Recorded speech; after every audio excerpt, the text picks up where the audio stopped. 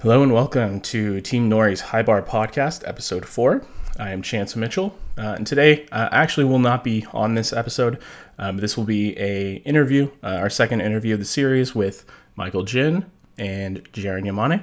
So I think this will be our second. We still have Aiden and Eric and Sean's still to go. But I really wanted to get this to you guys before the start of the new year. Hopefully everybody has a great new year, and I hope you guys enjoy this episode. It turned out really great, so hopefully you guys enjoy. All right, guys. Today I'm joined by Jaren, another one of our fellow coaches on Team Nori. Jaren was actually one of the coaches that I myself, Michael, and Serene at the time were the first three coaches that came on board Team Nori. It's been an exciting journey to work with Jaren, and Serene now is pursuing her PhD. So she's no longer with us, but we're still all in contact, and we really appreciated kind of the start of building together what Team Nori is today. So Jaren, first of all, thank you so much for joining me today. How are you doing so far, man? Absolutely, man. I'm doing good. Today went well. I mean, didn't really do much. Just went to the gym, got something to eat, came back, and excited to be on the podcast, man. Great. Yeah. And for those of you guys that don't know, Jaren actually lives in Hawaii, and I myself live in Houston, Texas. So Jaren and I do have quite a bit of a time zone difference. So right now it's like evening time for me. For Jaren, it's probably like the middle of the day, like a little bit afternoon. So yeah. It's always a tough kind of finding good times for us to all, not impede on each other's schedules. But, today I'm going to get the opportunity to share with you guys a little bit about Jaren, his background, kind of how he got into coaching.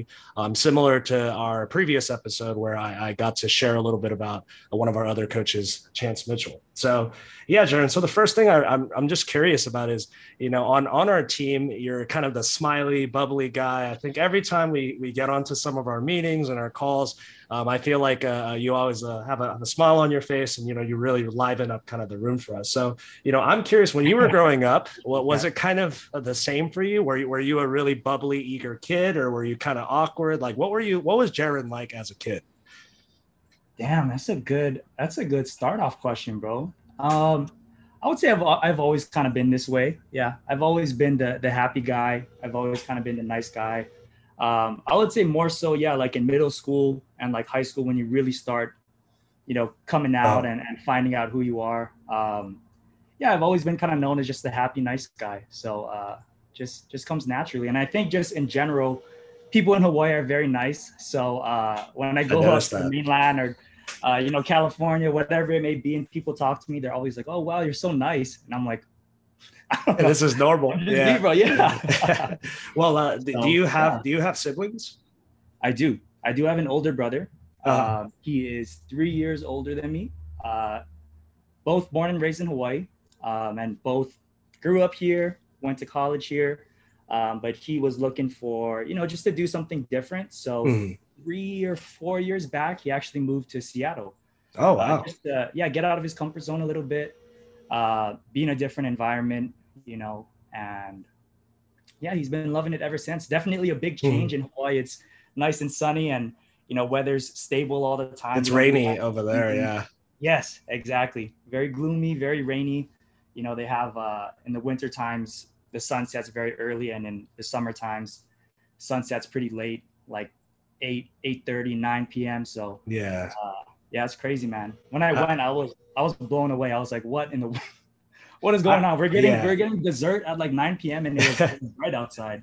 Dang, I got lucky when the first and only time I got to go to Seattle with my girlfriend, it was actually sunny and the weather was really nice. And my friend I was visiting there, he was like, "You guys got lucky. Like these 2 days you're here, like it's actually not raining." So I think I got a nice taste of Seattle while I was there. Very nice. But that's awesome, man. Like with your family, kind of what's like the family dynamic? Like are your parents, like, I know traditionally both of us would identify as Asian American, I would say, and traditionally I think Asian households or families are strict, conservative. Like the parents are not really your buddy or your friend. They're their mom or their dad, and they're the kind of the authority figure. In your household, what was it like? Oh, it was we're very close. Yeah. Because I think there is for sure, like I know people who have that traditional Asian household, but in Hawaii, the household, like family is big down here. Mhm. Family is huge, yeah. And yeah, I mean, growing up, I had amazing parents. I mostly lived with my mom. It was me, my mom, and my brother. But yeah, she was. I mean, she's amazing. You know, very loving, very compassionate. Very much tried to keep us together and make sure that everyone was close. And um, yeah, man, she did a lot for us. So it definitely wasn't that very strict. You know, just I guess kind of distant relationship. We Yeah, were very very close, man. And she's that's very awesome. yeah, she's super supportive, supports me in everything that I do. So family is very, very important to me. And Yeah, I would say it's a, oh, sorry, go ahead. I feel like I've noticed that about you. Not just the. I mean, you've said for people in Hawaii, it's like a big thing, but definitely like even in our team, for those of you guys listening, Jaren's always been kind of, I guess, the trademark of like loyalty or teamwork, and I think in a team like being cohesive and having other people you can rely on, where it's not like your coworker and it's more like this is like your brother in arms. That's what Yeah. makes the team synergize and just work together really well. Every time I've gotten an opportunity to either talk or work with Jaron, it's been a pleasure of an experience, and I think we always leave with just a positive attitude, and I think it makes it to where the work doesn't feel as much of a grind, and it seems like you're starting from your mom, your brother, just the community around you, like you've had that instilled into you from an early age. Would you say?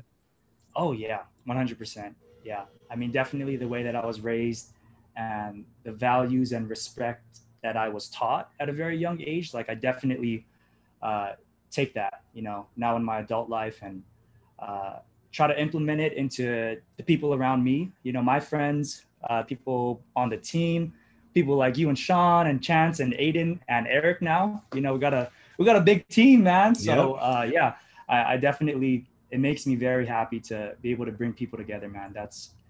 It brings me joy. So yeah. That's great, man. Yeah, and to I guess like kind of like share about myself as well. Like I think for me Mhm. growing up, my parents were a lot more traditional, a lot more strict, and I think Gotcha. because of that kind of divide, it always felt like they're mom and dad, and they're not really like somebody I could really confide in or talk to. So it really became, and I was an only child, so most of my friends kind of became my brothers growing up. A lot of them I still keep up with to this day, like friends I've had since like middle school, high school, etc. But for me, I feel like the fortunate thing was, our family was, predominantly Christian and pretty religious. So a lot of times, like the thing I'm Gotcha. thankful for as a kid is, I got to go to like either church retreats or these kind of like social type of situations where I think if I was that only child kid who was just locked up at home and like always just like had to stay home, I probably would have been a lot Mm, more socially awkward and, just struggled in that sense. And I feel like a lot of other gotcha. Asian American kids, I can kind of feel that, or they kind of share that sentiment by the time they're in college. They're like, man, like I wasn't really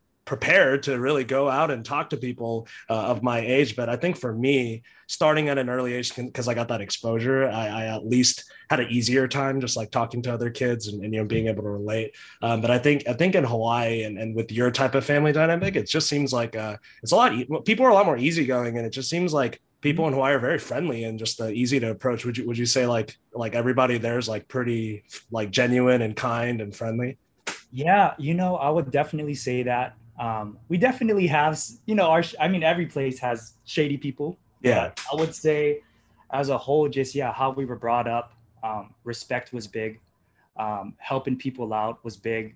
Um, having a good positive attitude was big. I mean, like, everyone knows the word aloha, right? Yeah. But that was, yeah, I mean, there's literally songs about aloha and like how you spread it and how you treat people. Um, so I wonder if like subconsciously growing up, listening to those songs, and when we're in school, we sing those songs with each other. We have like May Day, and we, Mhm. you know, talk about spreading aloha and being friendly and helping each other out. So I wonder if subconsciously that kind of just makes us as a state and as a community just want to do more for each other, and like it's always Yeah. kind of been my mindset of like if there's someone that needs help, like I'm always going to be there. If there's anything that I can do for someone, I'm there. Like it's no questions asked. You don't know me anything. Like Mhm. I'm here because I want to be here and help you out. So um, I think as a whole, yeah, I would definitely say that's how we are as people. And That's awesome. When we go up to the mainland, like people pretty much always say something like that. They're like, "Wow, you guys are so nice. You guys are so easy to talk to," and it's like, yeah, no, we're just us, man. Yeah. Well, I really appreciate hearing that, because I think for me, I'm thankful that living in like a city like Houston, even though it's a bigger city, like during Hurricane Harvey, like a couple years back, like one of the big things on the news was not only about like, you know, people struggling or the destruction from the hurricane, but people in Houston were like driving in their big trucks, like helping people, you know, like pulling people out of the water and like canoes. Like people would like straight up just be like, I got nothing to do at home. Literally, we're all like flooded in. I'm gonna go help people. And celebrities that live in Houston were like doing the same, like sports athletes, and it was really cool to see like the city kind of come together like that. And it seems like you know, it'd be, I don't think as far as I know, I don't think Hawaii has like any like big sports teams, but is there any teams? Really, not really. Bro, I really wish that we did. Yeah, we don't have any professional sports teams. And then just college. I mean, we have you know, our UH team is D1. Yeah. So we have football and we have basketball and volleyball and things like that. But yeah, we don't have any pro teams, man. Yeah, I feel like you guys would have a cult-like following if you did. Yeah. That's awesome, man. Well, now that I kind of like heard about your background, I know like as you started going to school and, you know, around high school, or I think maybe you even mentioned it might have been even in middle school, you said you got into wrestling, right? Yes, that's correct. Well, what age did you start? So I started in, I want to say it was middle of 7th grade, but I wasn't on a team. So I went to public school in middle school. We didn't have a wrestling team, but at the time my brother was in high school and they had a wrestling team. Yeah. So, you know, kind of just following in my brother's footsteps and, you know, going to his competition and things like that, I would see what wrestling is like. And I was like, man, this is amazing. You know, very, very intense. What I really liked about it was, I mean, yeah, just the intensity and just being one-on-one with someone. You know, there's no one to fall back on. Yeah. It's on you. You know, you're out there by yourself. But when you go back, you know, you have a whole team behind you. Like you really are doing it for a bigger purpose. You know, you're out there on the mat by yourself, but you're a part of a big team. And, you know, when you have duels, you're trying to score as much points for the team, right? You're trying to beat the other school. So I really liked that. I liked both aspects of it. And I think kind of just how I am as a person, I like to be accountable for myself. So it's like, if I win or if I lose, it's all on, you know, no one to blame, no one, whatever. So, yeah, I really, you know, that really drew me in. So middle of 7th grade, I started kind of just going around the workout room, but that much. was like with your older brother, or like, was it like at a gym or something, or he just kind of was like, hey, you want to like practice with me, or like, what was it like? Okay. Yeah. So it was pretty much, and he would do, so it was kind of like I would go to the practice room sometimes. And then, you know, at night he would go on runs with some of his wrestling friends and he'd be like, you want to come along? And I was like, yeah, sure. So, you know, I'd go on runs, I'd do extra workouts with them. And then 8th grade, I pretty much got like a waiver to be able to train with the team. Oh, wow. Yeah. So yeah, I wrestled in 8th grade. And then when I got to high school, I was like on the actual team. Yeah. So wrestled 9th grade, 10th grade, missed 11th grade, and wrestled 12th. And the reason was I actually got injured. Oh man. So yeah. Well, actually, my high school wrestling career, yeah, I kind of had quite a few injuries. So it was my sophomore year, and I got a concussion like midway through the season. Dang. And you know, concussions, it was pretty bad. But I tried to I was super stubborn. I was like, I'm gonna try to come back as fast as I can. Yeah. I'm gonna like, you know, just try to make like I'm totally good. So yeah, they were like, okay, you got to sit out X amount of time. But I tried to come back much sooner than I should have. And I got another concussion, and pretty much I was out for the season. But because I had so many pretty, you know, back-to-back concussions, essentially. Exactly. Yeah, significant concussions. And they're like mild ones, but the ones that I had were pretty significant. And if you don't give yourself a lot of time to recover, you can get another one a lot easier. Yeah. So yeah, I think it was 2 or 3 that season. And you just got taken down really hard, and then like just like hit my head. Oh, so, you know, it reminds me of the UFC, because like I'm sure if you've watched, if anybody gets like a technical knockout or a knockout, like or they get knocked out, there's like a minimum time that the state athletic commission like tells them you can't fight because obviously they got knocked out. And I think one fight it makes me remember is a guy named Gray Maynard. He was kind of like an up and coming guy back in the day. Yes. He had taken a guy down, Rob Emerson, and it was like a finale of like their show. And Rob was tapping because he was in pain, but then Gray knocked himself out because he took him down. And I was like, what the heck? This is such a crazy scenario. And I remember seeing that. I was like, wow, like that can actually happen. So yeah, I mean, it sucks to hear that you have to go through the concussions, man. No, yeah, it's okay. But I do know exactly what you're talking about, man. Because he was out. He was out. And like Joe Rogan even like was like, dude, you're out. Put him on blast. He was like, no, you're out. Like, there's no winner. Gray was like, no, like I wasn't out. But it's like, clearly you were out, man. Yeah, he's like, no, see, I roll over and I'm good. And they show the replay and he's completely out.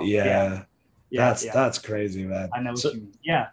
In high school, would you say you identified as like a wrestler? Because like I know, like for those of you guys listening, I wrestled in high school as well. I wrestled all 4 years, and obviously during high school, I definitely saw myself as like, yeah, I love wrestling, like I'm a wrestler, etc. And that's what I identified as. Well, what about yourself?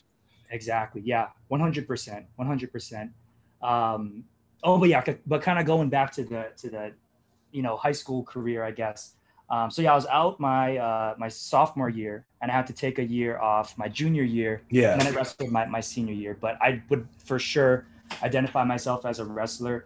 And I feel like a lot of times people who wrestle, you kind of do that because it really, you really have to dedicate yourself to it, So if you're dedicating yourself and really putting your heart and soul into it, it kind of becomes a part of you, in terms of all of the hard practices. I'm sure a lot of times you guys did like 2 or 3 a days, cutting weight, dropping crazy weight, we would kind of like cheat our hydration tests too. So like, oh man, for those of you guys who don't know, in wrestling, you do like a hydration test at the start of the season, and you weigh in and they take your body fat percentage, and you also pee to make sure that you're hydrated. And based off of those values, they'll tell you how much you can actually drop for the season so that it's safe. Some of my teammates didn't do that.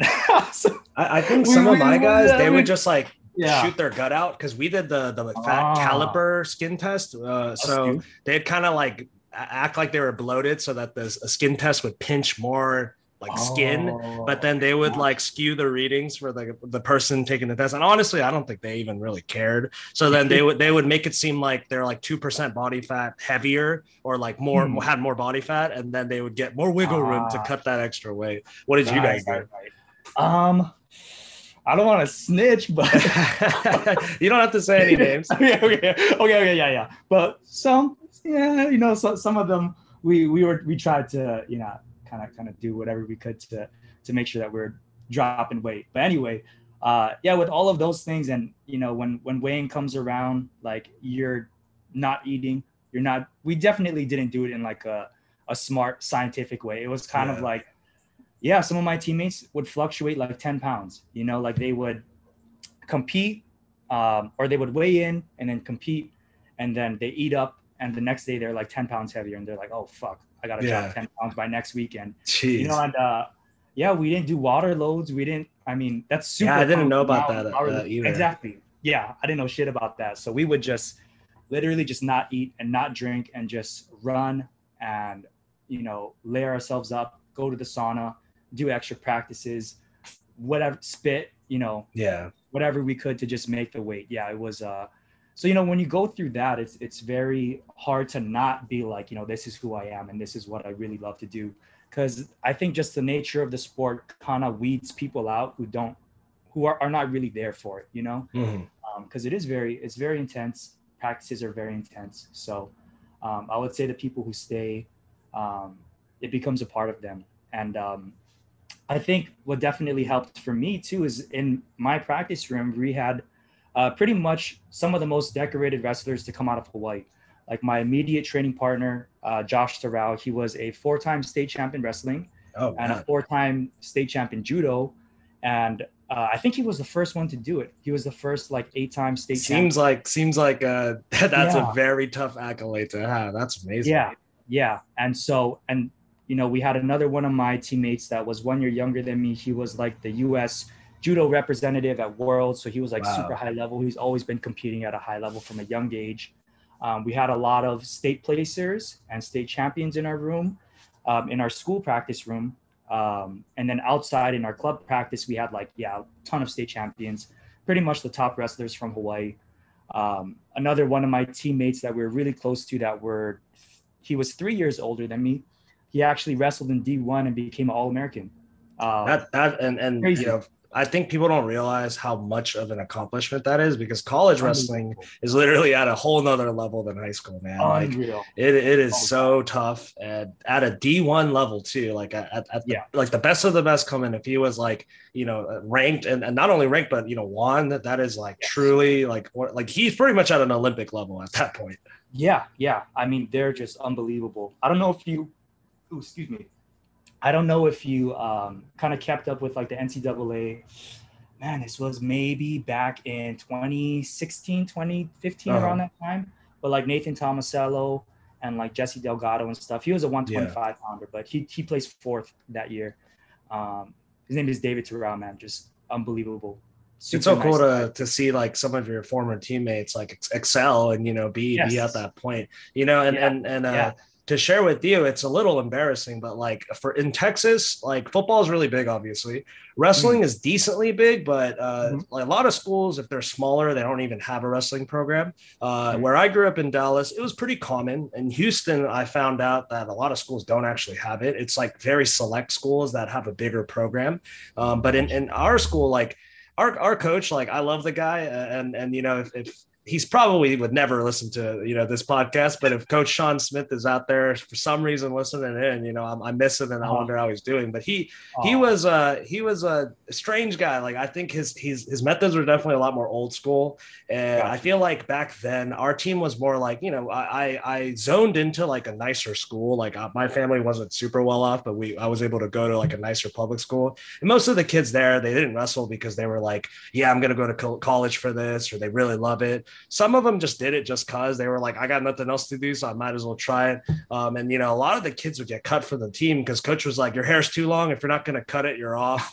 If some kids, if they were late, he was you're off the team. And he was pretty strict, but he was strict with stuff like that. But he wasn't really as hard on us when it came to training. We trained hard, but I don't really I don't feel like he really put in the effort to start a middle school program or give us after school type of practices. We didn't really have anything like that, nor were we allowed to even go use the room. That's why when you told me as a 7th and 8th grader, you even got a waiver in 8th grade to go practice.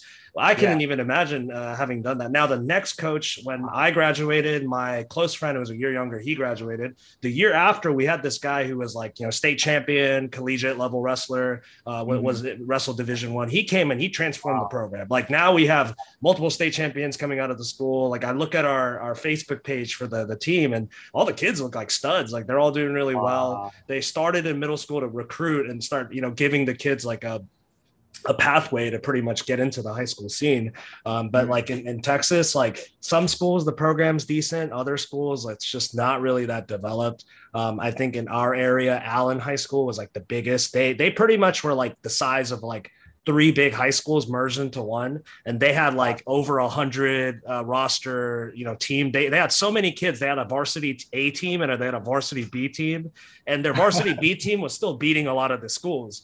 And they weren't even their starters, they were their second string. And then they had their JV team who were still really good because they had so many kids. And I was man, most of the state champs from Texas, they all come from Allen. If you look at all the brackets, you see all the Allen kids making it to the finals, and you're just man, can it finally not be someone from that school? But and I think they had a good football program as well. So unfortunately, when I got out of wrestling, I enjoyed it, but I don't think I took it as seriously as I should have. I was more into MMA at the time, and I was really watching UFC and getting into that. But wrestling, I was just this is fun, but it's kind of hard. So I feel I started really getting into lifting instead, and I was oh, this is really fun. So my goals kind of split. But I think both of us, we've really taken away from that background, that competitive spirit or just that grit of being a wrestler, and kind of transferring that into into powerlifting. So, you know, throughout that process, like when did you start really touching weights and getting into powerlifting? What was that first discovery for you of getting into the sport?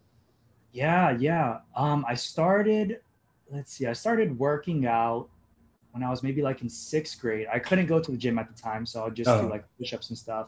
I got pretty chunky, so I was like, fuck, I gotta work out. I gotta lose some weight. Yeah. So I started running. I started, doing push-ups and whatever. So yeah, when I was of age to go to the gym, I think that was 7th grade. So I would just kind of go consistently just to get in better shape, just to get stronger. And then, I don't know why, but I never really did legs. I just did all upper body, which I think that's what most people do. That's pretty much what I did. Yeah, it doesn't make any sense though, because for wrestling you need strong legs. Like like bench pressing is not really going to help you much. So, I don't know why I did that, but anyway, pretty much all throughout high school I was lifting weights and. In the off season, and when we were in season, it was mostly just wrestling. And if I was going to the gym, it would be kind of light stuff. I think what drew me towards powerlifting. Okay, so backtracking a little bit, my senior year, I also was not able to wrestle at States because I got injured. Oh, crazy, bro, crazy. So, it was like 2 weeks before the qualifying, or it might have been a week before the qualifying competition to make it to States.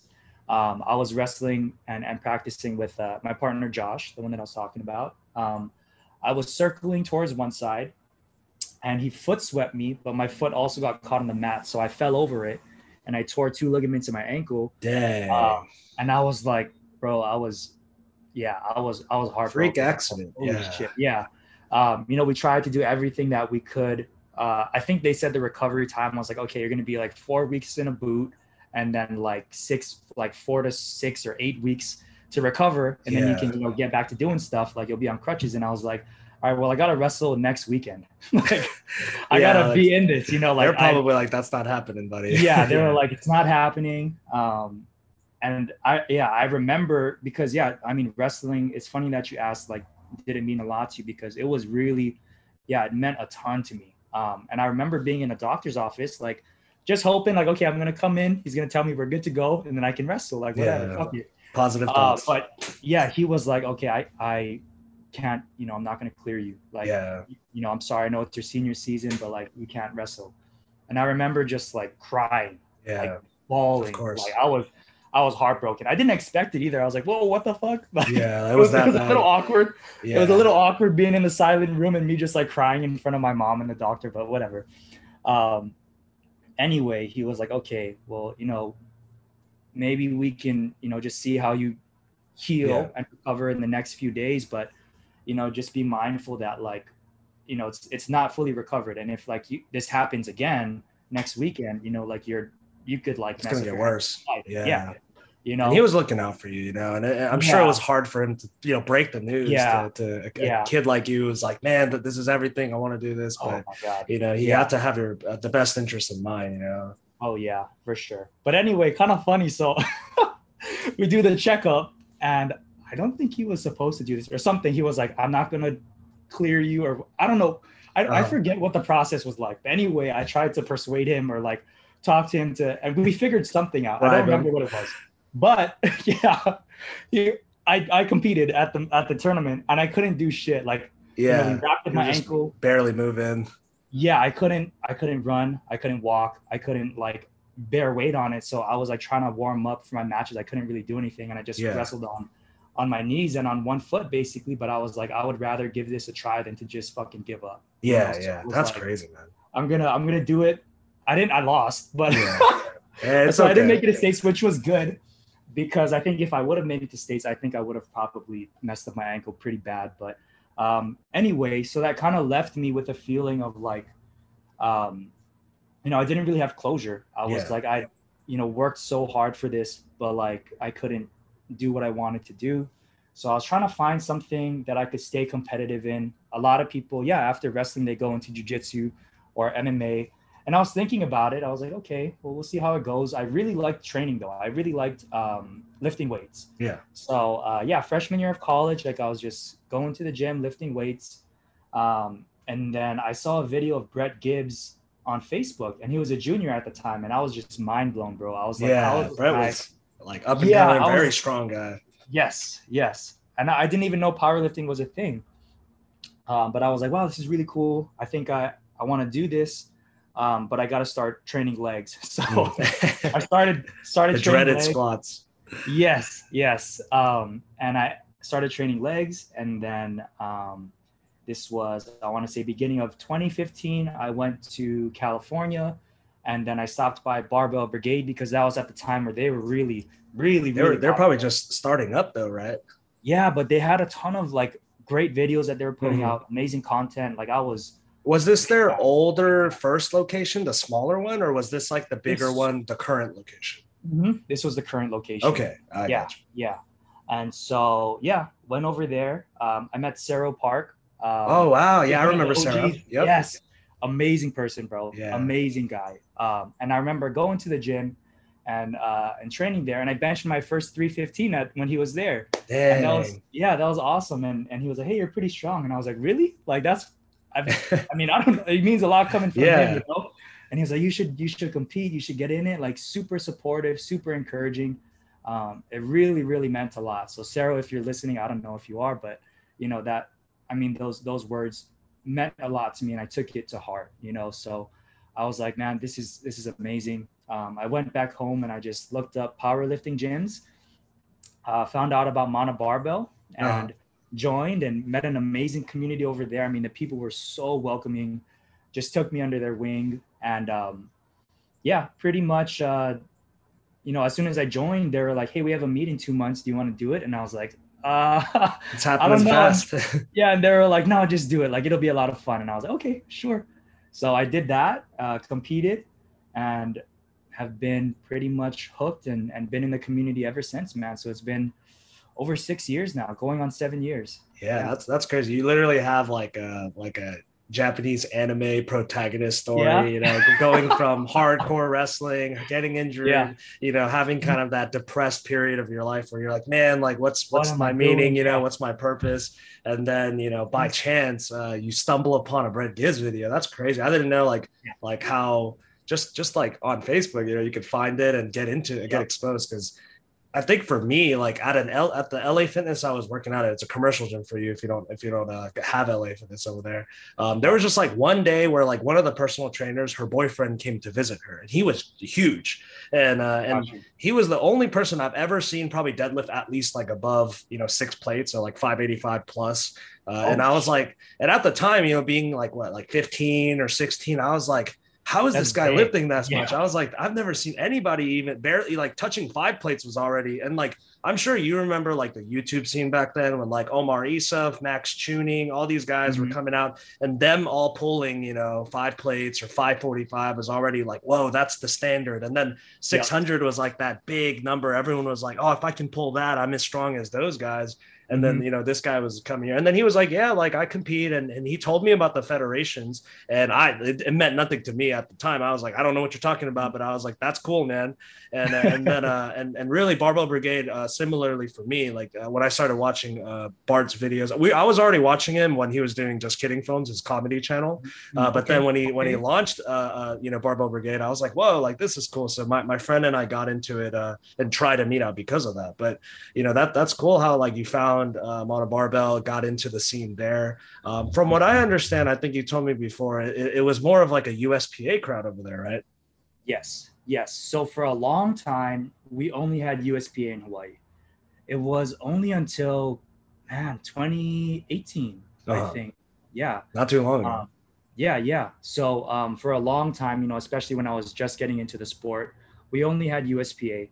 And the reason was because we didn't have enough staff for USAPL.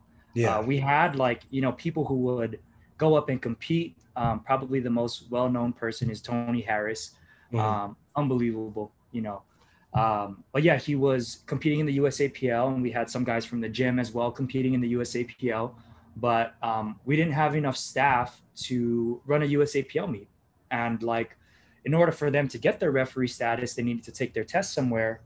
Which if there's no staff, yeah, it's like hard problem. Yeah, so they had to go to the mainland and then take the referee test. And then by that time, 2018 rolled around.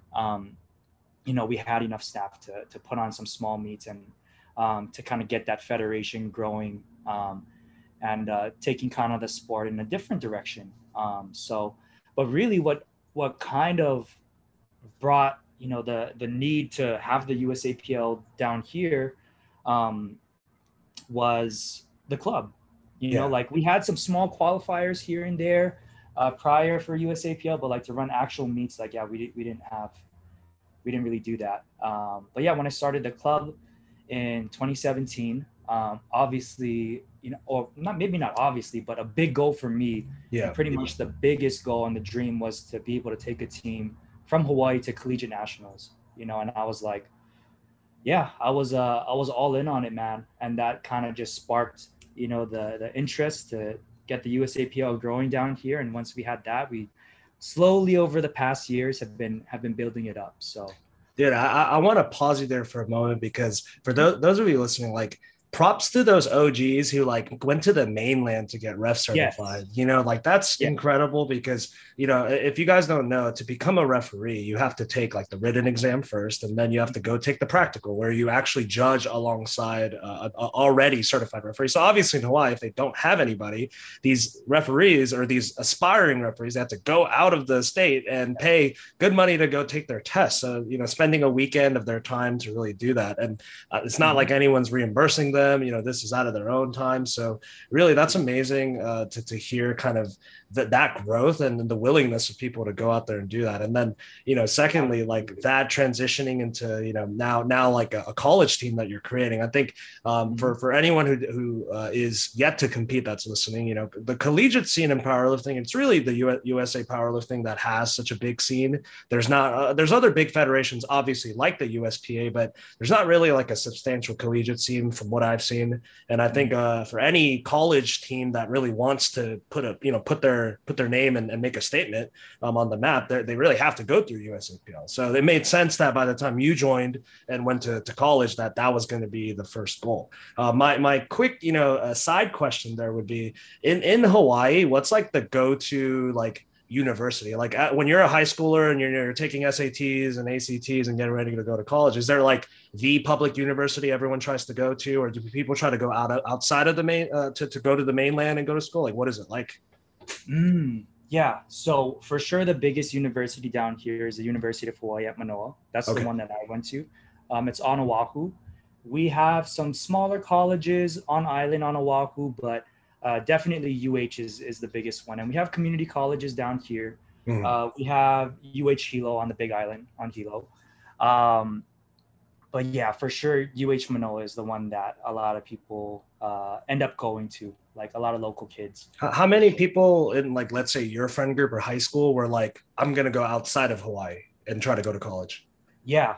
So I went to private school for high school. And it was, a lot of people that went to the private school, they were pretty well off. I was able to go because my mom worked there, so we got free tuition, which was phenomenal. But yeah, a lot of the people that were going there, they had to pay out of pocket. Damn. And it was like $25,000 a year. It's like paying for college. Well, yeah, exactly. Right. Yeah. It's like $25,000 a year to go to that high school. I think now it's closer to 30, but yeah, insane, bro. Inflation. So a lot of them, yeah. So a lot of them, had opportunities to travel to the mainland to go to college there. And so a lot of them did that. That's my friends from high school. But a lot of my other friends stayed back. So it was kind of a mix. Like if people had the opportunity and could financially do it, then they would go. Yeah. But otherwise, then they would stay down. Yeah. Because UH, like in Hawaii, are there certain degree fields or programs that are popular there that they have a strong program in? I know that our nursing program is pretty good. Uh-huh. I know that our nursing program is good. Excuse me. Also, our business program is pretty good. Okay. Scheidler. So, yeah. I would say those are two of the more well-known schools that are within UH, but I see. Yeah, and people always get it confused in Houston because as you know, Jaron, University of Houston is also UH. I think some people say U of H, so it kind of distinguishes it. And then we have like a university for every major city in Texas, essentially. So a lot of people going in state where it's cheaper, like it makes a lot of sense. So yeah, I was always curious, kind of what it was like for you, just academically going to U of H. But by the time you got in and you went to school, what was your undergrad in? Like obviously you're one of the coaches for us now, but I remember you were in an engineering program for I think your graduate studies. So like obviously a shift in career path. But what was the undergrad and like what were you like as a young undergrad student? Yeah, he was telling me about it, and he was like, it's good. So I was like, okay, if I don't know what I'm gonna do, then I might as well work towards a degree that I know that I can use when I graduate. So I was like, I might as well put my time into something that like when I graduate, I'll have like a stable job and like decent income, and I'll be good. Yeah. So yeah, that's what I did. I might have cut off for a moment earlier, and you said it was a civil engineering, right? Got you. Yes, civil engineering. Okay. And for people that don't know, like, how would you describe what civil engineering like? Like, what would you as a civil engineer do? Like, what type of field would you go into? Yeah. There's a few. There's actually a lot of different fields within civil engineering. Civil is super, super broad. So one of the more common ones is construction management. Where you're like on the site. Yeah, you're like on the site, working crazy hours, making sure that projects are going well. There's the design side and the structural side, or where you're kind of more in the office. It's more of like a 9 to 5, and just very. It's a broad, flexible. Typical. Yeah. I see. Okay. So I would say those were the two more common ones that you can go into from civil engineering, but then they also have like wastewater, they have like environmental, they have geotech, they have traffic, they have structural stuff, a ton. You could pretty much specialize in like a bunch of different things. I see. Yep. Exactly. Okay. So then, you start school, you're in an undergrad as a civil engineer or aspiring civil engineer, due to kind of a friend, saying, hey, this might be a good career path. And then at this point, you've already been, getting into powerlifting because you already found Mono Barbell and started working out, right? Was there a club or a team already at your school, or what was the scene? Nope, nothing, man. We didn't have anything. And so, yeah, because we didn't have anything, I was like, why not? Like, why do we not have a team? Because I would see people posting about collegiate nationals. I think it was, was it 2016? I think the color scheme was like yellow and baby blue. And then the next year was, I think, that was Providence, Rhode Island. And then the next year was, San Antonio. Yeah. So at the time when they had the, whatever the yellow and baby blue year was, that's when I found out about it. And I was like, whoa, they have collegiate nationals. Like, I didn't even know collegiate competitions was a thing. And I was like, that would be awesome if we could have that one day. But I kind of just had it as a thought in my head. And I was like, okay, I want to do it eventually, but I'm not sure when, or like if I have time, whatever. The following year when they had it in Texas, I think I probably even saw one of your videos competing, but I saw a ton of people competing, and I was like, this is fucking amazing. Yeah. And I was like, okay, I can't be putting this off. Like, I need to, have a team, and we got to be here, like I want to do this. And so I reached out to the university, and they were like, no, we've never had a team. We've never had anyone show interest in powerlifting. And I was like, okay, well, let's do it. Let me be the first. Let me be the first one. So I didn't really have the confidence to do it, but going back to the people at Mono, man, they are so amazing. A lot of them really instilled a lot of confidence, and they believed in me, and like they told me from the beginning, before I even had gotten it started, they were like, you're the one to do this, You're the chosen one, Jaron. But they were like, yeah, like you're the right person to do this, They're amazing, man. Like the way that I feel like the person that I am today, I took away a lot of things from them. Like you said, like the OGs, they did a lot. Like they paid out of pocket to fly to the mainland to take the referee test so that we could grow the sport down here, and I saw that and was like, wow, that's amazing. You know, it's kind of like you give, you know, and you find a way to make it happen if you want it to happen, right? Yeah. And you support your community and you give back. So I definitely took a lot away from them, man. They're phenomenal people. I can't say enough good things about them. But anyway, they really instilled a lot of belief in myself that I could do it. And one of the owners, John Barang, amazing, phenomenal person. He was like, okay, if you get this team going, man, like you want to do this, then I got your back. You know, and if we start a team, then we can have the club practices here every Saturday. You know, and I was like, okay, man, we got something set up. We got a practice room. I just got to do it. So I was like, I was planning for, I think it was after that collegiate national, because it was in the spring. So I was planning all summer for it.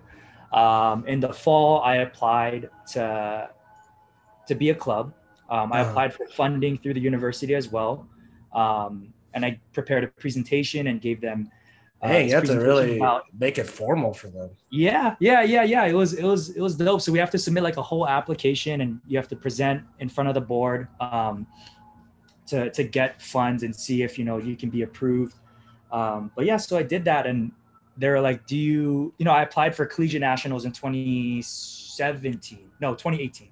And it was 2016 at the time. And I was like, we're planning on going to collegiate nationals next year. And they're like, do you have a club? Like, do you have a team yet? And I'm like, not yet, but I'm working on it. You know, we're gonna get there. But they saw the presentation, and they, you know, saw the drive that I had, and they were like, we don't really come across a lot of people like this. So they really, really supported me financially, and, you know, just in general. That's cool, man. That's so awesome. For us, like, I don't even think we have to do a presentation. We're just kind of like, hey, we want to make a new club, and then we just submit the form. I don't even think there's a meeting. I don't remember anything like that. Maybe, I mean, we have like other meetings after you become a club, like stuff like safety or just like administrative things, but like I don't think we needed to have a formal meeting like that. But then again, our university, for those of you guys listening, if powerlifting as a sport in college, it's obviously not like these other collegiate sports out there where, you know, universities like Midland University, they have a developed program. It is a scholarship based sport in that university, but most schools, even the established ones, it's just a club that usually comes out of the recreation center or just a part of the university. So our school, we were working or operating out of the recreation center.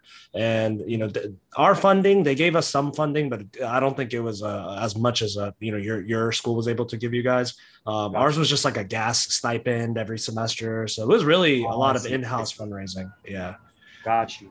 Yeah. So the presentation that I gave was just for funding. If we just wanted to be a club, then like there's no presentation required. But to get funding from this organization, it was like you had to apply the semester in advance and then prepare like an application, prepare like a budget template, and then give a presentation to the board and see if they'll approve. And they approved. And in the fall of that semester in 2017, finally started up. Finally started it up.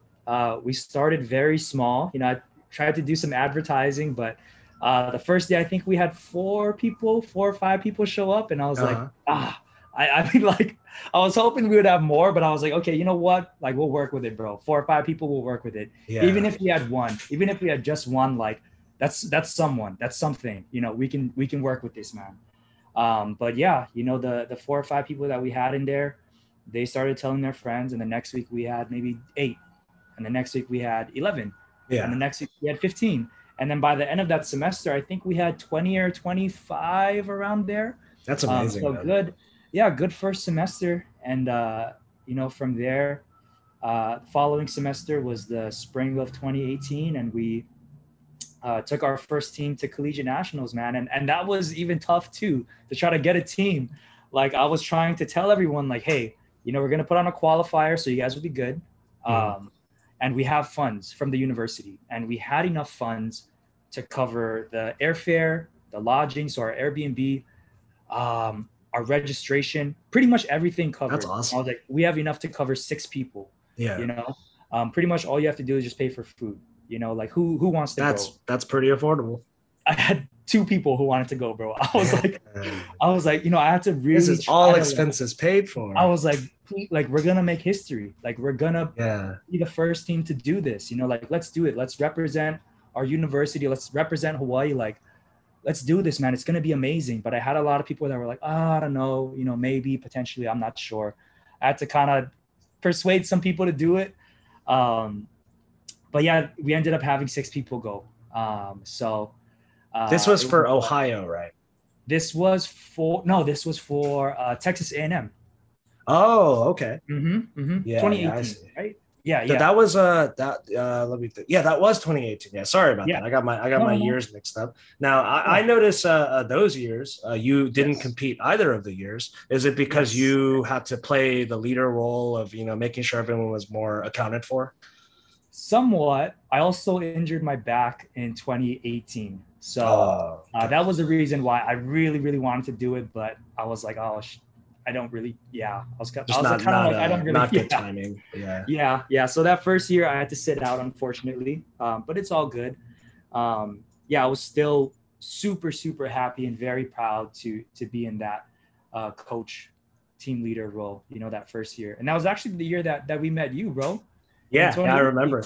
And you know, like hearing like you talk about the growth and the start of it, a lot of it parallels kind of my path, because of our team started up a little bit earlier than, you know, the Hawaii team, but 2017 fall was the year I, you know, stepped up and was starting to become the head coach for the team. So similar to you, same timeline. 2018 collegiates at A&M, that was also the year where I did compete and I was in prime time, but I came into the meet injured. So I also was like, should I even compete? But at that point, I was like, I'm not getting a refund, and I might as well just go see what I can do. And I clearly did not do too well. My glute at the time, it would like flare up really bad when I would lock out on squat or deadlift. So it still persisted on meet day. But, you know, I had a good time. That was the first meet my girlfriend ever came and saw me in person. So it was really cool to share that with her. 2 of my really close friends that I trained with in Dallas also came to watch me in person. So even though like I didn't have the best showing, afterwards we all ate, you know, it was good vibes, and it meant a lot to just share that with everyone. And plus our team went, and, you know, us being from Texas, we had a big team easily able to go. So, you know, seeing everyone else do well and just have an awesome time. A lot of the lifters that competed that year that are, you know, now graduated or in their careers, actually this Sunday we're hosting our annual, you know, local powerlifting meet, and a lot of them are coming back to volunteer, you know, help out, or some of them are even competing as an alumni. And it's so cool to see like come full circle, because this meet we're hosting, we have about 62 people competing, and literally like 55 are like all from University of Houston. Like they're either people that are on the team this year and this is their first meet, or there's a handful of alumni. And since we're the Houston Cougars, one of the guys was like, oh, the alumni, we should name ourselves the Krusty Cougs. So, you know, that they signed up as the Krusty Cougs, and then everyone else is like part of University of Houston. And then we have a few other people from other colleges coming, but we didn't even market it out, because we were like, man, we already filled this up with all of you guys. Like, we don't even need to spread it out to everyone else. So that's so cool that the timeline wise, everything was so similar between both of us. So, you know, as you went on and developed the club, did anyone else, like, I was curious earlier, did anyone else kind of step up from that early group and was like, hey man, like, I'll be your right hand man, I'll help you out? Like, was there anybody like that? Yes, I did have an amazing group of people around me. But before I get into that, I do want to say, Michael, that I remember meeting you at that national meet, and I remember you had an injury, you know, and you were the returning national champion, you know, so people had eyes on you, you know, and we had eyes on you too. I didn't even realize that. Chris was one of the he was. Yes, he was in the mix. So we were looking at the top lifters, you know, in the flight, and we're like, okay, what do we need to kind of like squeak our way into maybe 5th, you know? But I remember us meeting you in the back, and it was me and Chris, and I think you were just helping out. You were coaching or something. Yeah. And we were like, hey, how's it going, man? And we just kind of, you know, kicked it off and was like, you know, from Hawaii. And you're like, yeah, from Houston and stuff. And I think Chris asked you about like your numbers, and you're like, oh yeah, like my bench is like, it's like, you know, it's decent. And then, but at the time you were like one of the best benchers in the junior 83s. And I think you had even had like a world spot, or like you won national, something like that. So we were like, damn, this guy is way too humble, bro. This guy is such a nice guy. Like, he's, amazing guy. And I remember you competing that year because, you had eyes on you. You were the returning national champ. You could have pulled out, but you didn't. And you still competed in the primetime session. And I remember what stood out to me was that you did that with a smile on your face. Even though it was like below what you had done before on squat and deadlift, like, you were going out smiling, bro. So happy to be there, so happy to represent. And I was like, damn, this dude really loves this sport, man. He's about this, he's about his team. He's doing this. I mean, it inspired me, man. It really did. I appreciate that. I was like, that was amazing, man. Like, so that was my first impressions of you. I was like, this dude is fucking amazing.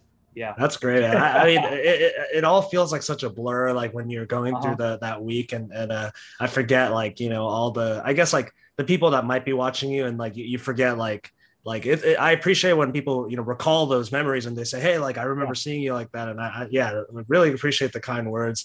The main thing I remember with that meet was it was a big venue. It was really cool, but we had to run a lot from the first platform to the fifth, and I was like, geez, this is crazy. Like, it's actually got to jog all the way over there, and then there was a ramp leading to the platform, and I saw the equip lifters like waddling and struggling to go up, and I was like, maybe they could have done this a little bit better. And some of the smaller girls, like, their coaches are like literally carrying them so they didn't have to walk up the ramp. And I was like, I'm fortunate I didn't have to do that. But yeah, like that, it's cool how, like, another funny story I want to tell you is, like, Raw Nats 2016, when I competed, I met a guy, two guys there actually, that I'm friends with to this day. One of them ended up becoming my temporary roommate, like, many years down the road.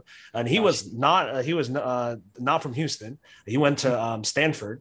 And the other guy is actually dating one of my close friends now, and he lives in Houston.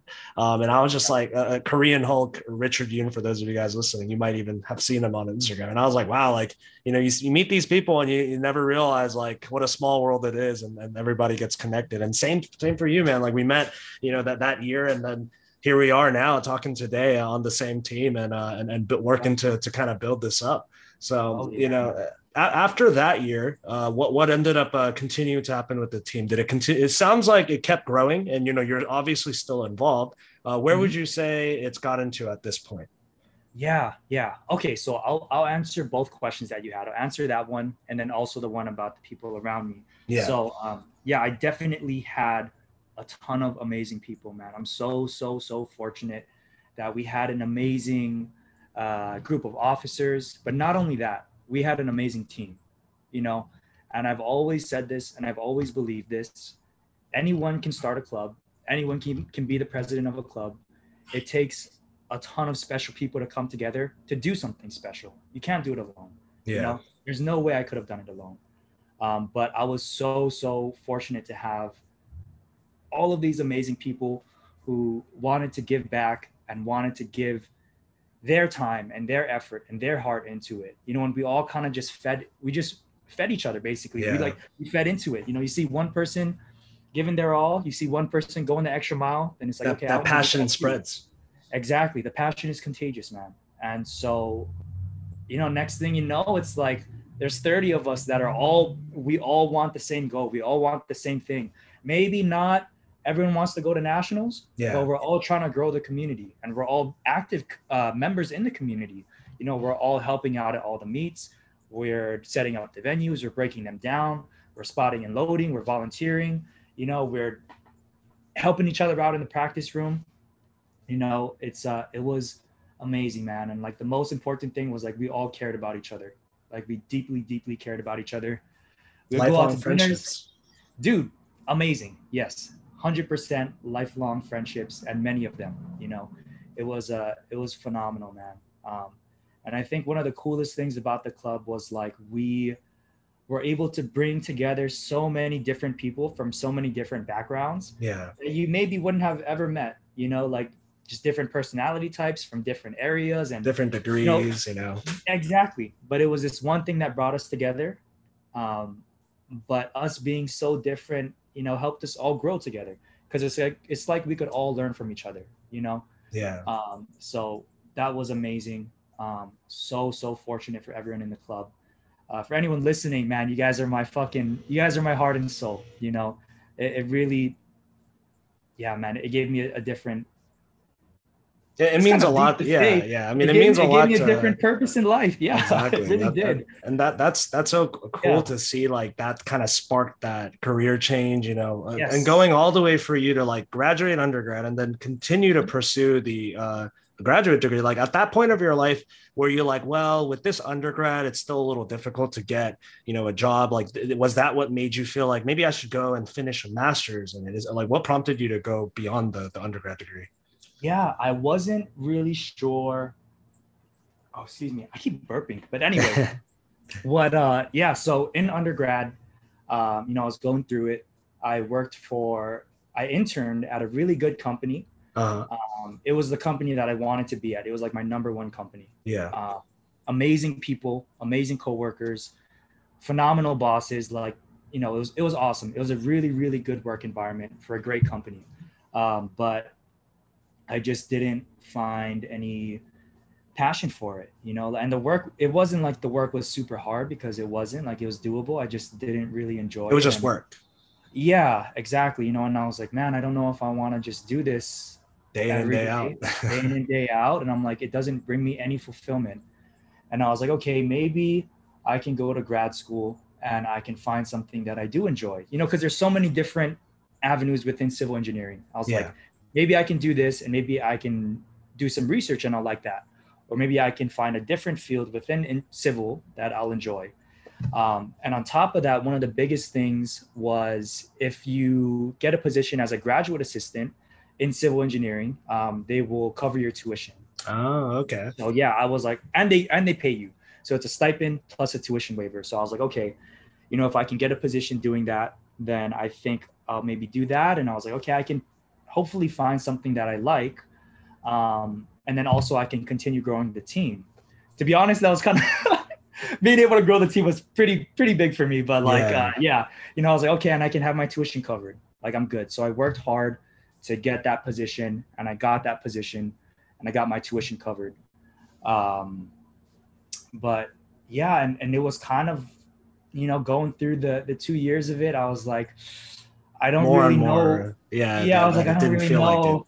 Yeah, I was like, damn, I kind of don't enjoy any of this. But what I did enjoy, so I as a graduate assistant, I was a teaching assistant. Yeah. So I would teach the labs, and I would, like, you know, oversee the students and run the labs and stuff like that. It was for a concrete materials lab, where basically we kind of just make concrete mixtures, and then we make them into cylinders, and then we test the strength of them, and we kind of, you know, look at the data, and then we're like, okay, what needs to be changed? What can we do differently to make the strength higher, or maybe make it less, or have it crack differently, or you know, have a different value. So that was basically what our lab was.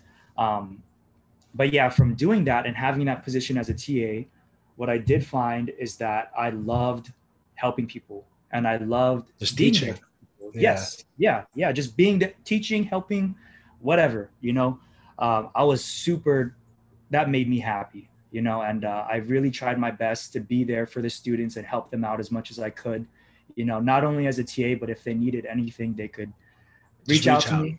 Yeah, you know, and they definitely saw that, and they respected it. And that's why I know that respect goes a long way. Respect and caring goes such a long way. And yeah, it's what I really like to do, like just being around people. And yeah, it was awesome. And it made me realize like what happens when you show that respect and when you care, you know, because after the labs, the students could have just, I mean, it's kind of like a mess when you're dealing with concrete and there's a lot to clean up. You know, the students could have easily just left, which is what we typically do. But a lot of them, I didn't even have to ask them, but they stayed extra to help me clean up and like make my job easier, you know. So instead of me cleaning up for 20 minutes, there's 20 students and they just all take on one task and we get it done in like 5 minutes, you know. And they were like, no, we want to stay and help you because like you're helping us, you know, so we want to be here for you too. And that's like, amazing, man. That shows a lot about, your character and your leadership and how it influences those around you where like stereotypically they might not even stay, but they were willing and happily staying because, they wanted you to get out of there quick too. And then, and not give you as hard of a time. That's wonderful, man.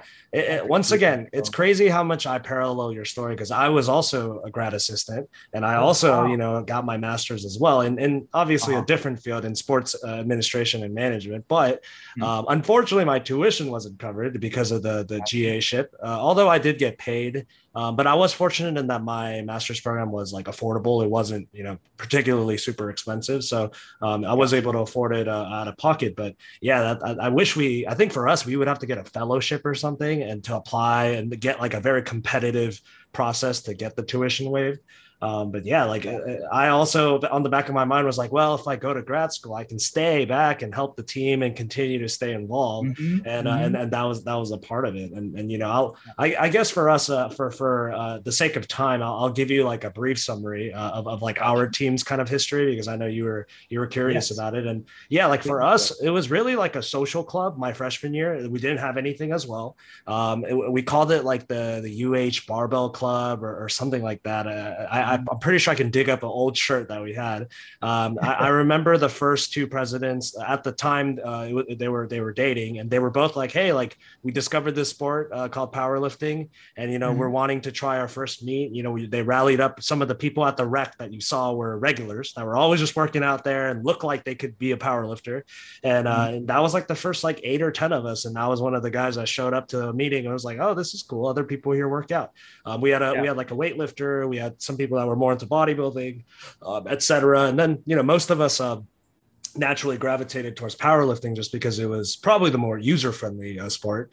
And then the year after, I think, unfortunately, they were all seniors that year. So pretty much all of them graduated. And the year after, the ones that started it, they still wanted to like help as alumni and kind of keep it around. And they found a guy from Georgia who was getting his doctorate at University of Houston. And he had already been powerlifting like 8 years or so and equipped mostly.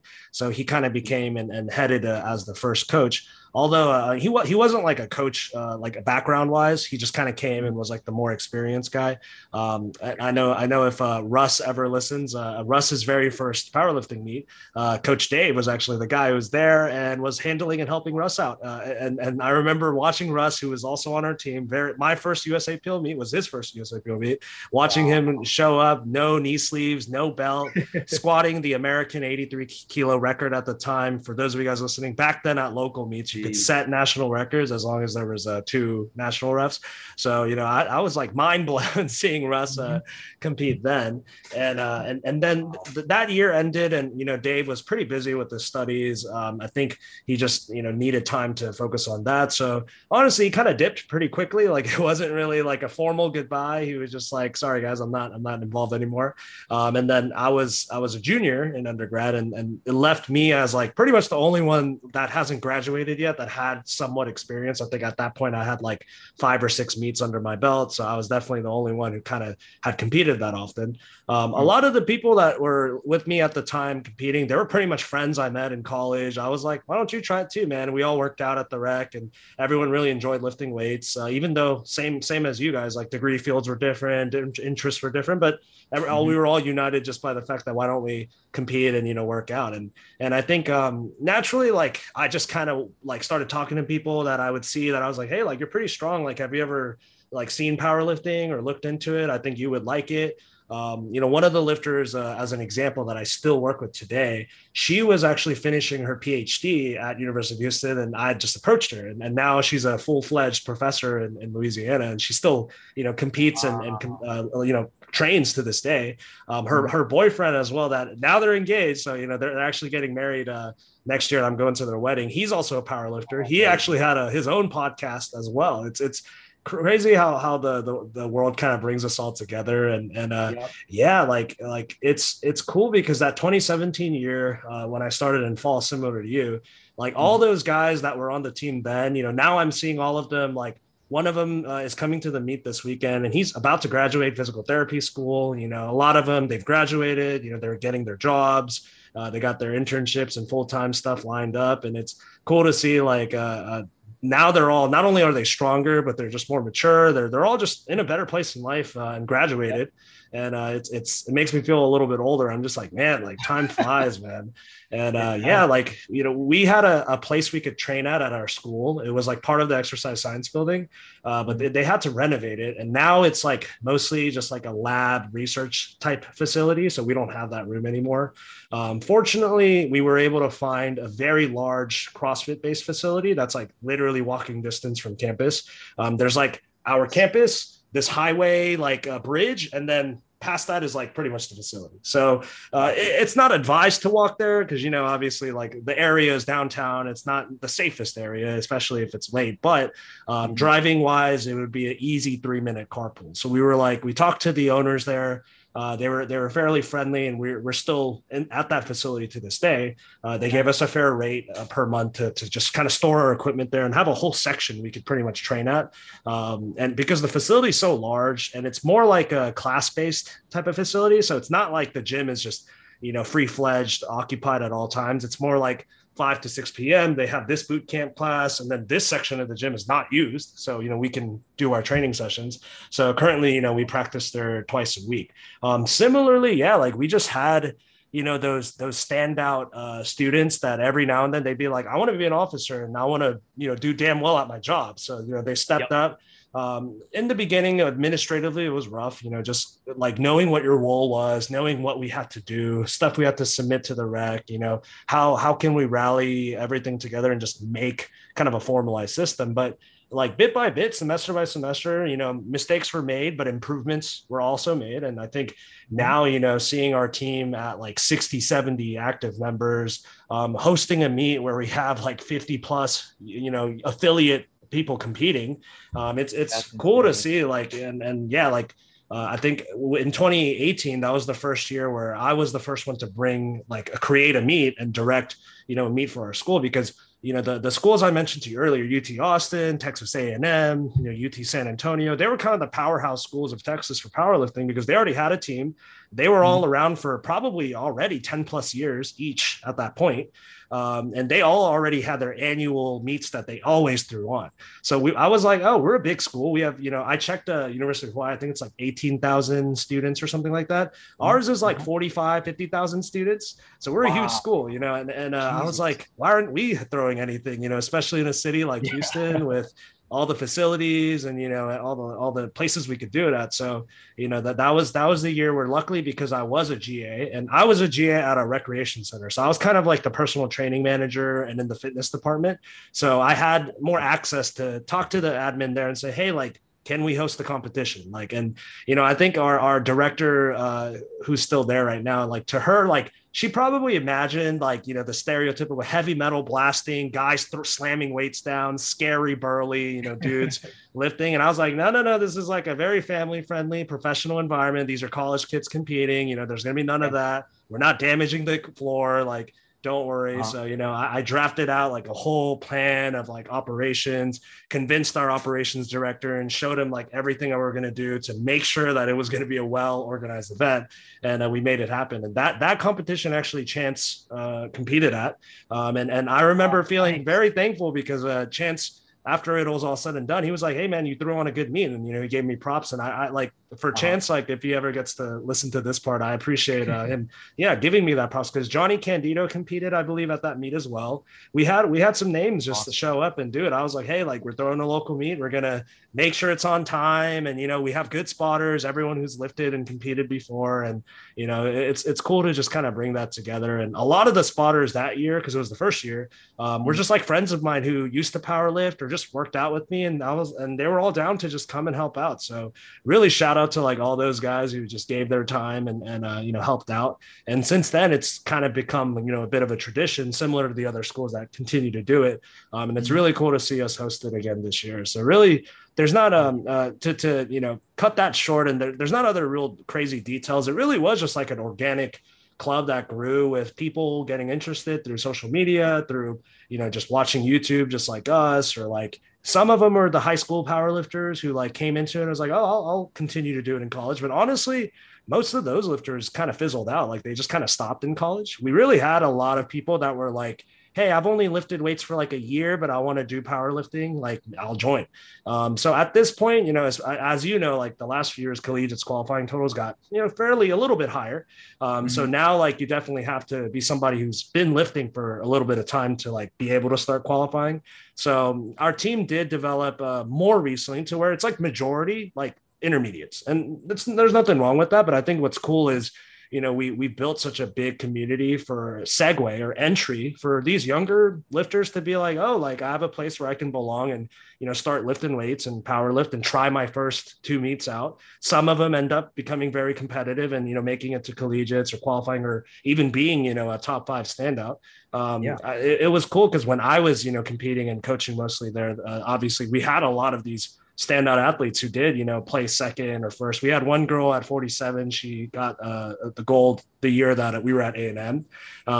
Crazy, bro. At 74, we had a guy that year who got second. So I was coaching him as well. That was cool to watch him, get second. He got second after a guy named Hamza, who was like a beast of a lifter. Yeah. Yes. Hamza went to Worlds as like a teen. I think I don't see him lift too much or at least post nowadays. I hope he's still keeping up with it. But like we had some standout athletes, and I was like, it's so cool to be able to place some people and, see our team go. I think we did get invited that year. Our women's team got invited to University Worlds, but it was like in the Czech Republic. And I was like, yeah, like, sorry guys, like we're going to have to spend like a couple grand each to go. I don't think it's going to happen.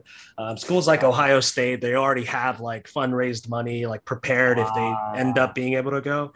So, and now like, I guess to kind of close off all the collegiate talk, we're kind of in a question mark period because now IPF and us split, with USAPL. So I think a lot of the collegiate community is talking about, is it still worth it to go? What are the implications to go this upcoming year? A lot of people are still down to go, but then after this upcoming, collegiate nationals, I feel like a lot of people are going to be like, well, like, what's the point of going now if we can't go to Worlds? Or does it really matter, when so many teams are already involved and going?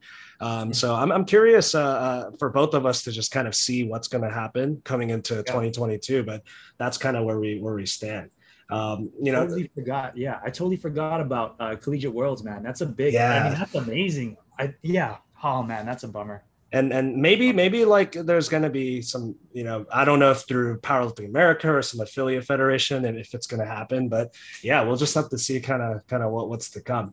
Now, before we let everything go on a little long, I'm going to kind of close it up with asking you, a question with Hawaii. We talked about how powerlifting scene was not, too developed, and, you were looking for gyms in your area. Montebarbell was one of the ones that came up. Like as of now, like, do you feel like there's areas in Hawaii where it could use a gym? And like, if there was one like that kind of popped up, like what type of vision, like if you were like, let's say a manager, like what do you foresee as something like the demand of powerlifting could use in Hawaii? Yeah, absolutely, man. So the thing about Hawaii is the sport of powerlifting is very developed. Like we have a big community down here, a lot of people who compete, a lot of people who are interested in getting into the sport or already very involved in the sport. Pretty much every meet that we put on sells out. And that's awesome. Yeah.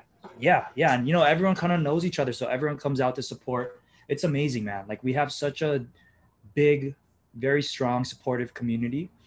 But yeah, the only gym that we have down here is Montebarbell. That's the only powerlifting gym. I don't know if Danny is listening to this, but Danny also has a smaller gym. It's like a garage gym, but amazing. He has like a row combo rack and kilo plates and everything. Yeah. But yeah, I mean, besides that, there's some CrossFit gyms. There's, I think, maybe 1 or 2 Olympic weightlifting gyms. Okay. But the demand is absolutely there, 100% there to do something more. And our community, the demand is there, and our community is ready to do something more. Yeah. So, yeah, there's been Oh no, go ahead. With your university, I know like back in the day we had talked about how like obviously in Hawaii, like driving, X amount of distance is already considered like pretty far. In Houston, like for people listening, like 30 minutes is like normal. Like that's like if you're gonna visit a friend in Houston, you're driving 30 minutes minimum.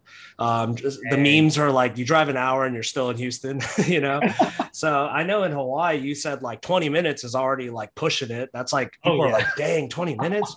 So compared to like where your university is and where Mono Barbell is, because I'm not familiar with like the geography of Hawaii, like is it far? Like what other part of Hawaii kind of has a lack of a gym? Yeah. So Mono Barbell is kind of on the edge of town before we start hitting like quote unquote central west side type. Like Mono Barbell is pretty much at the area that's at the edge. It's still considered town. UH is in town.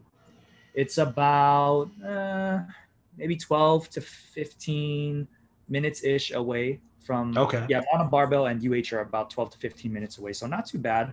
But for a lot of the people that don't have cars, it can be kind of difficult to get there in terms of like we don't have just like a straight transportation system that is like super easy,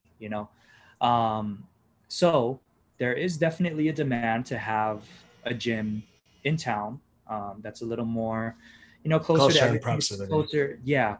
I mean, the ideal location to have something like this would be like around the Ala Moana area, Ward, Waikiki. I know most people don't even know what that means, but is that like a place where there's shopping centers or like okay? Yeah. It's basically where all the shopping centers are, a lot of the hotels, a lot of restaurants, a lot of up and coming things being developed. A lot of visibility. Yes. And it's right by the beach as well. It's like literally right at the beach. Yeah. And UH is right by that too. Like UH is probably maybe a 7-minute drive, So so a bit closer and it's a lot easier going straight there if you're taking like public transportation, So man, like I said, definitely a big demand. And our community has been ready for it, has been ready for something bigger, man. And we've got some exciting things planned, man. So I think this upcoming year in 2022 is going to be really, really big for the powerlifting community in Hawaii. We're going to be hosting meets again in the USAPL, and I really want to put on some amazing meets. And I've been flying to the mainland kind of often, man, kind of a lot this past year. And every time I go up, I'm always talking to people and I'm always like, hey man, if you guys ever want to come down to Hawaii, I promise you we have some amazing meets. Yes. And I mean, the crowd and the support system in Hawaii is so awesome, man. Everyone really gets behind you, especially if you're from somewhere else and you fly down. Bro, people are going to go nuts. Like we love that. We really, really love that. And so I'm really excited to be hosting meets again coming up in 2022. We're going to have like a smaller qualifying meet in January for everyone that wants to go to collegiate and junior nationals. Tentative plan is to have another meet sometime in maybe April or May. And then I want to have like a big meet in the fall and like a money meet. Reason for that being is because, a lot of people are going to be focusing on collegiate nationals or junior nationals in the earlier part of the year. Yeah. And then raw nationals, everyone's, looking forward to that in the summertime. Yep. So I want to have like a meet in the fall, maybe September, maybe October, and it'll be like a money meet. That way it's kind of like an incentive. Best lifter if you come down and win, you win best lifter, you get your flight covered or you have your hotel covered, it's That'd like be cool. And then you can make a trip out of Hawaii. So I really, really want to do that, but I want to have like multiple cash prizes so that if people want to some sponsors down, and build it and set it up. Exactly. And then I don't know, I mean, hopefully the people that are down here in Hawaii are like, hey, we want to step our game up and we want to maybe get the cash prize too, so I'm excited, man. It's going to be a great year of competitions. I'm really, really looking forward to it. So if anyone wants to come down to do a meet, and wants to visit Hawaii, you're giving them the preview, man. Yeah, I'm giving the preview, man. I've been telling my lifter Kyle De Leon, to come down, I'm like, you got to do a meet in Hawaii, bro. I've been talking to David Chan a lot too, because David Chan actually visits Hawaii pretty often. I think he visits, him and his girlfriend visit every year. So I'm like, that's awesome, bro. We gotta get you. I gotta go one of these years too, man. I mean, I haven't been myself, bro. And you know, after driving through and checking out most of the mainland, it's like Hawaii is a state like no other. I mean, nothing literally remotely comes close. You know, and Texas is just flat, dry land, and you know, there's not much to see as you're driving through the state. It's a huge state. Like, I mean, me being Korean, it's like you could fit like a bunch of South Koreas into Texas, and you'd still have, you know, space left over. So, you know, when you get to have this place like Hawaii, that just literally seems like a dreamland in comparison. I mean, I can't wait to come and visit one of these days and get to hopefully see you put on a cool meet like that and bring the community together. Please do, man. Please. I'd really, really love to have you, man. Yeah. But I'm looking forward to, I'm already planting the seeds, bro. I was talking to even David Shelton and like Rob. I'm like, you guys got to come down. And of course, Sean, I'm like, you got to come down, man. We got to get you down here. I hope he wants to do a meet down here one day. I mean, he said he does, but I know he's a busy guy. You know, he's got meets lined up. So they just pull him for like a bench only or something. Yeah. You know what I mean? Maybe just come in and do a light SBD day, you know, nothing much, man. Just have some fun. I mean, a lot of people already know him down here, so it'll be awesome for him to come down whenever he decides to do so. So that's awesome, man. Well, thank you so much for sharing, you know, your story, Jared. I mean, I got to learn more about, you know, some of the things I didn't like, I already knew, but, you know, in more depth and other things I didn't know.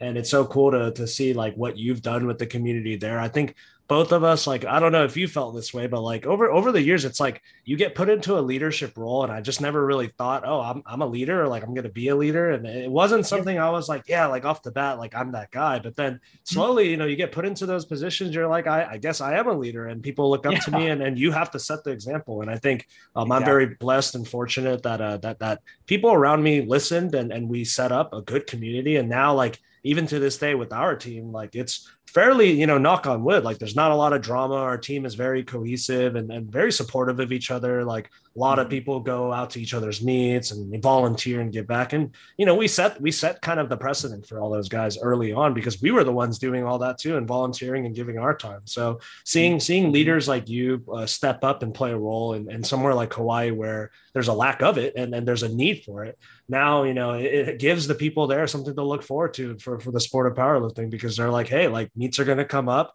you know, there's going to be gyms that are hopefully popping up in the future, and then you're just populating the state. So, you know, we're always going to be supporting you from Team Nori and keeping up to date with what's to come. So thank you so much again, Jaron, for sharing your time. Any other last comments or words before we wrap it up today, Jaron?